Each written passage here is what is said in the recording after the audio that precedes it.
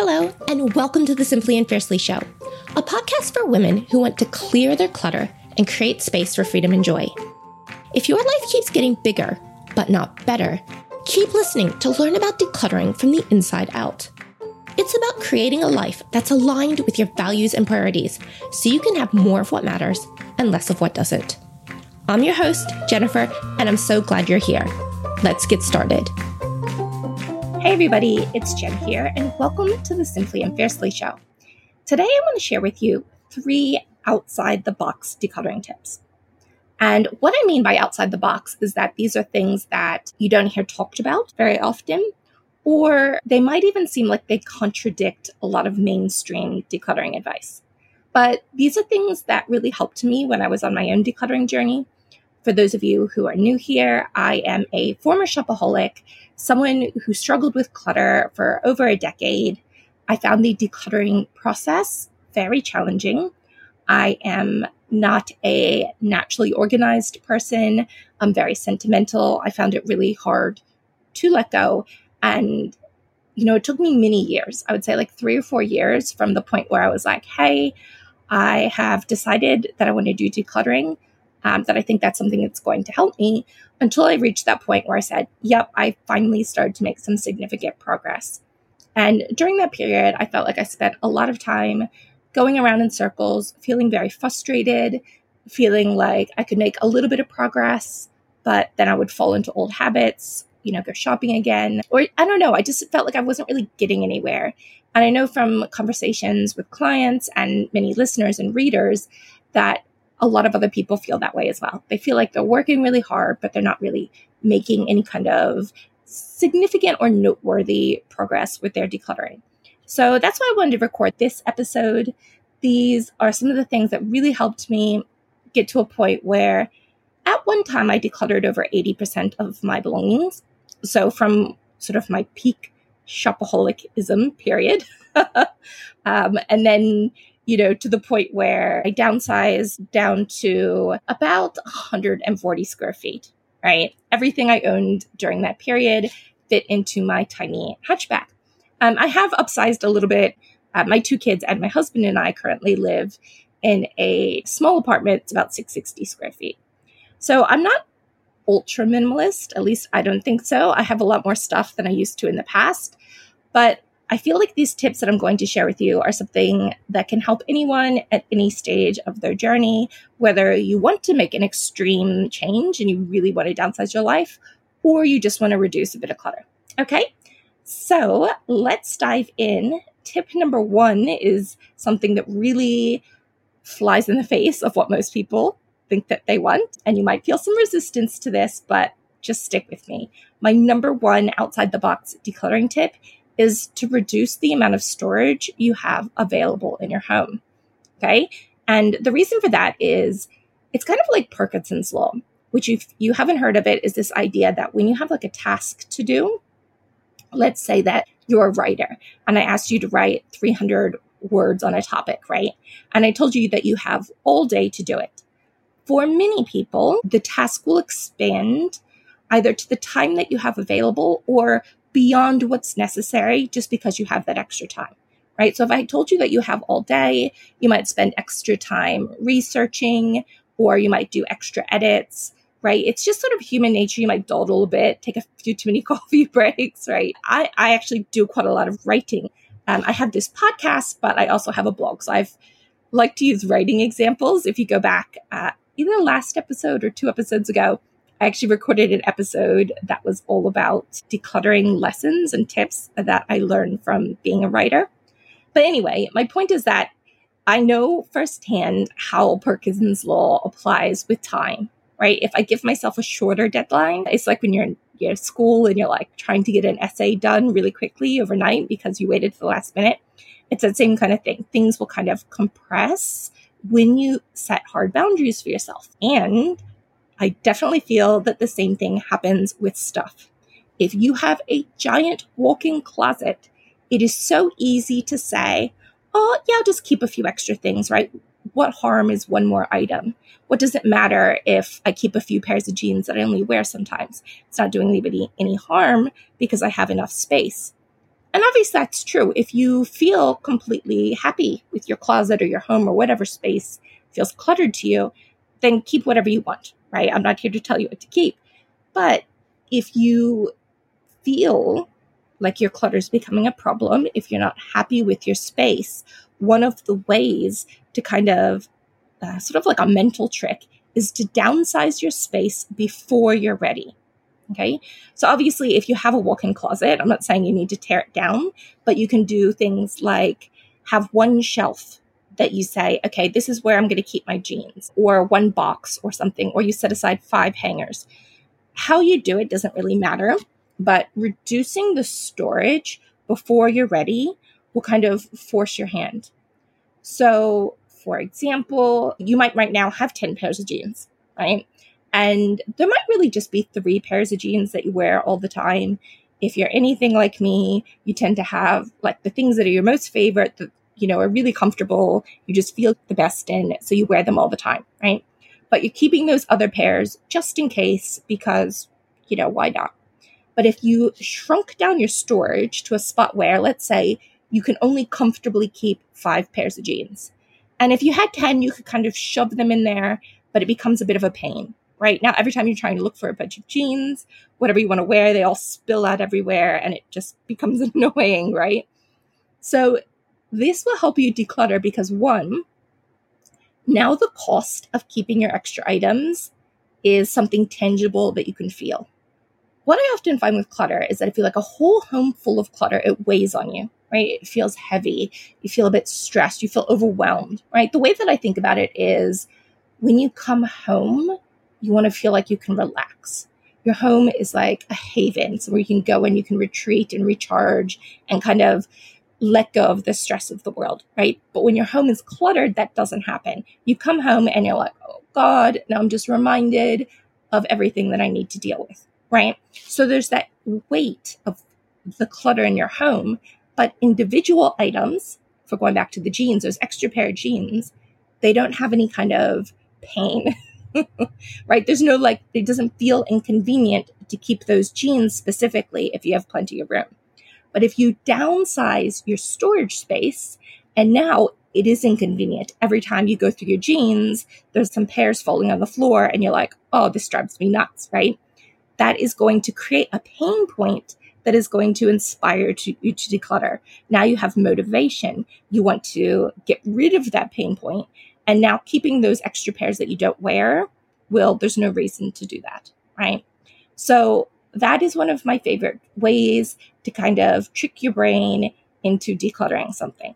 Also, I find that, sometimes decluttering, it's like, how long is a piece of string, right? People ask me like, how many jeans should I keep? How many towels should I keep? How many whatever?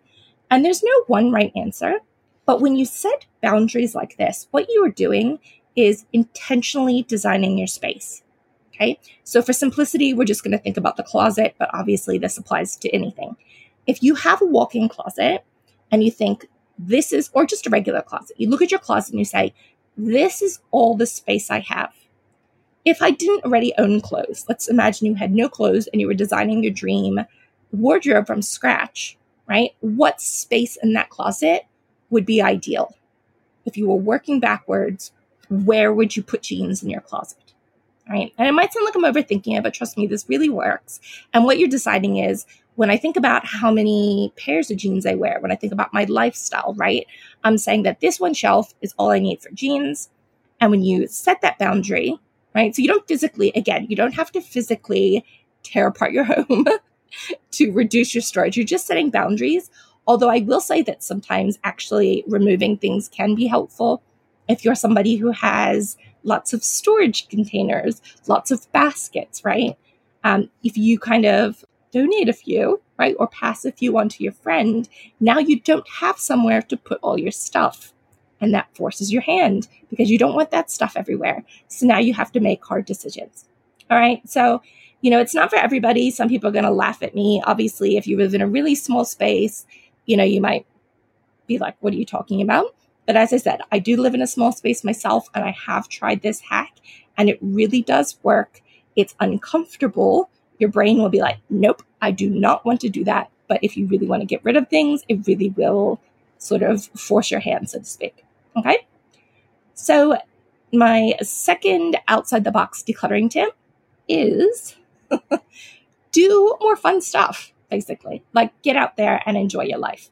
I actually wrote a blog post, I think last month, about this, just talking about how, honestly, my number one decluttering hack is to get out there and enjoy your life. And I'll explain how that works. Basically, if you are not new to decluttering, right? If you've been reading blogs or books or following decluttering accounts on social media, you've probably heard of this concept that the point of decluttering is not to own less stuff. It's to create space in your life for what matters, right? You want more time to spend with your loved ones. You want more time to take care of yourself, right? And having less stuff in many ways creates that more time, right? We also want, to be able to relax in our home. We want to feel less stressed. There's so many things that we want from decluttering. And in theory, those things that we want are the things that really matter to us, right? But the problem is that I know for myself, and again, from working with many of my clients, is that it's so easy to fall into what I call a someday mindset, which goes along the lines of, I'm going to declutter my entire home, right? It might take me a few years, but I'm going to put my head down and I'm going to declutter my entire home and work really hard. And then when I'm finished, at some imaginary point in the future where everything is going to be perfect, then finally I'm going to be happy and relaxed, right? And then I can start doing what matters. And it's very similar. Like you may have heard things where it's kind of, people do that with money, right? I'm not happy. I'll be so happy once I get that raise. But then you get that raise and then people's lifestyles inflate or life just happens and you normalize it. And then it kind of becomes this chase where you're like, I will earn more money and then I'll be happy. And then I'll earn more money and I'll be happy, right? That's what I call the someday mindset. And the thing with someday kind of mindset stuff is that it feels very foreign. It's very not foreign, I should say. It feels very far off in the future. And sometimes it's hard to motivate ourselves, right?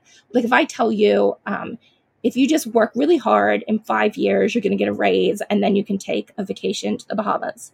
You're like, great, that sounds really nice, but it's just so far away that it's hard to motivate you. So if bringing this back to decluttering and why I think this is the decluttering tip is for a few reasons.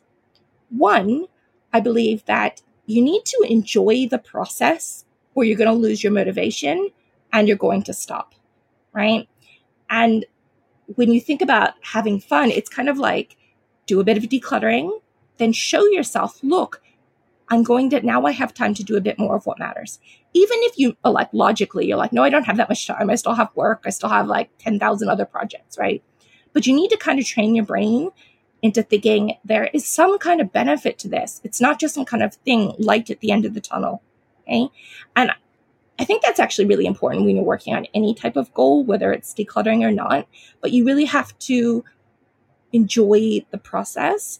And it's kind of like a bit of give and take. If you declutter a bit, then you have a bit of fun. You reward yourself for your decluttering. Then you will go back and do some more and then reward yourself some more. And it becomes like this really positive experience. It reminds me of when I was in high school, I was on the cross country team and I used to do this 4-mile run all the time.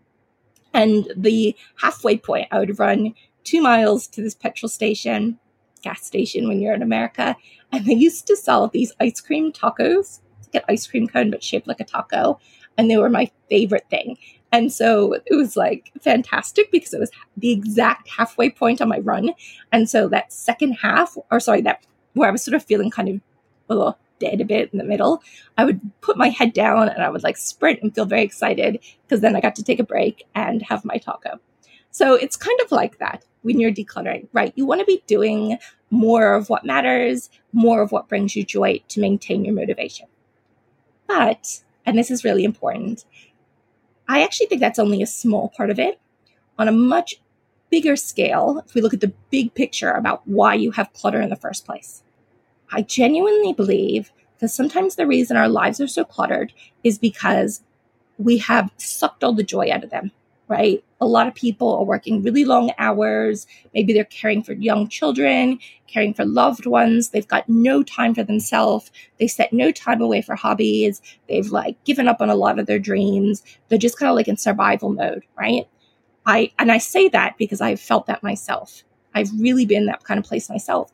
And when I was going through that, I found myself, or even now, I know, so whenever I go through these periods where life is especially hard and I'm not making time for myself, I shop more often and my material things start to feel more important to me.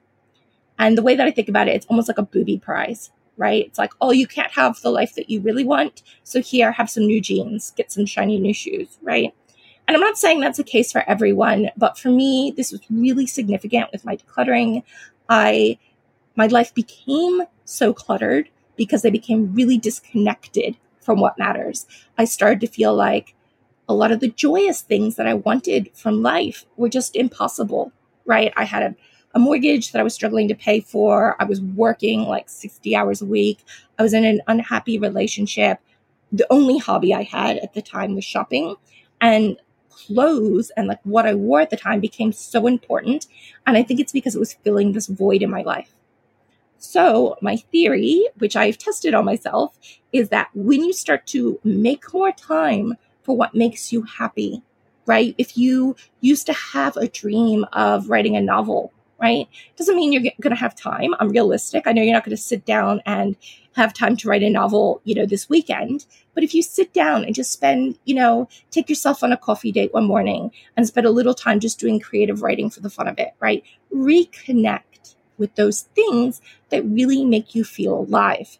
Try that. And then, honestly, I challenge you to do this. Then go back to your home, look at somewhere where it's cluttered that you've really been struggling with, and see if it's easier to let go. And in my experience, it really is, because it shifts your perspective. It's kind of like, when you've had kind of a life-changing moment, not to be a bit morbid, but like if someone passes away, or there's like someone gets really ill and then they make it, or, a child's born, right? Any of these kind of things where it's kind of like, wow, holy crap, I'm just hit the reset button.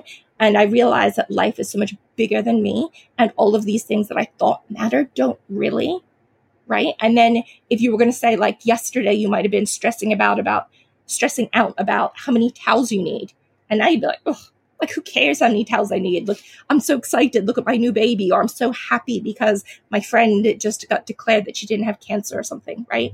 So you have these moments where you're like reminded, what is life all about?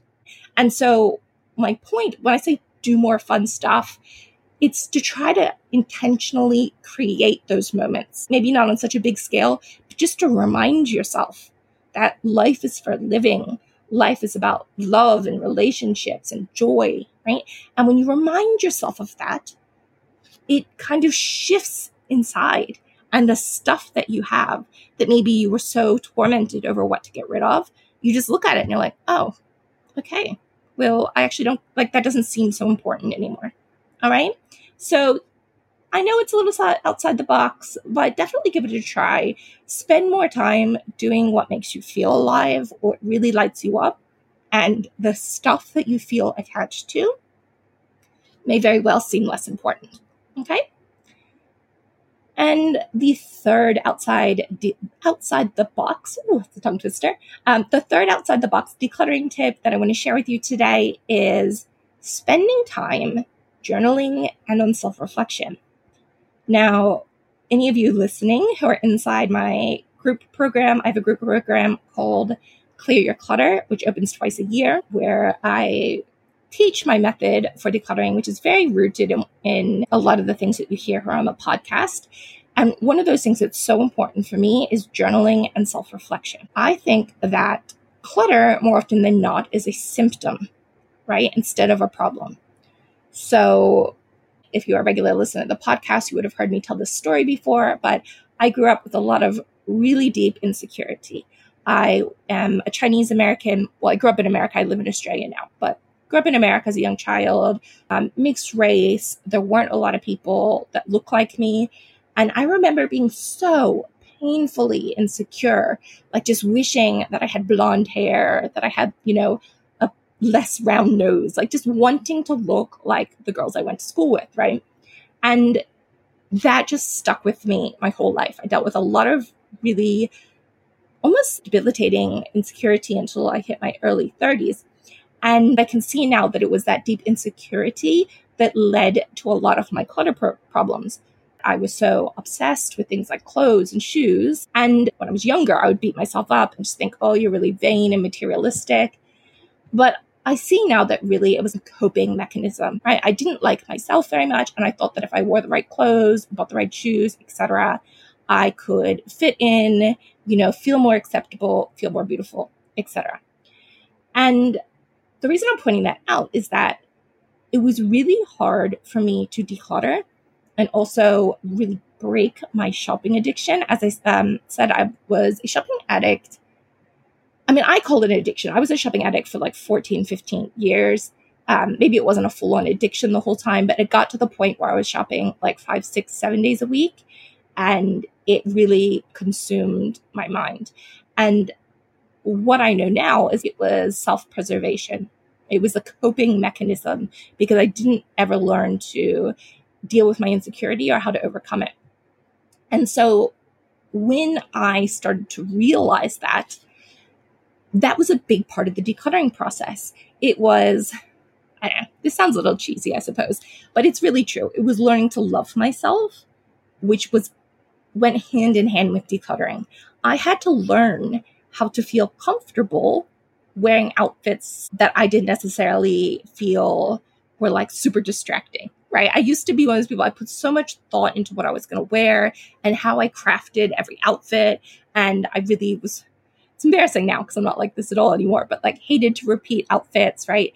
And it's because I felt like my clothes were what people saw and then they wouldn't see me, right?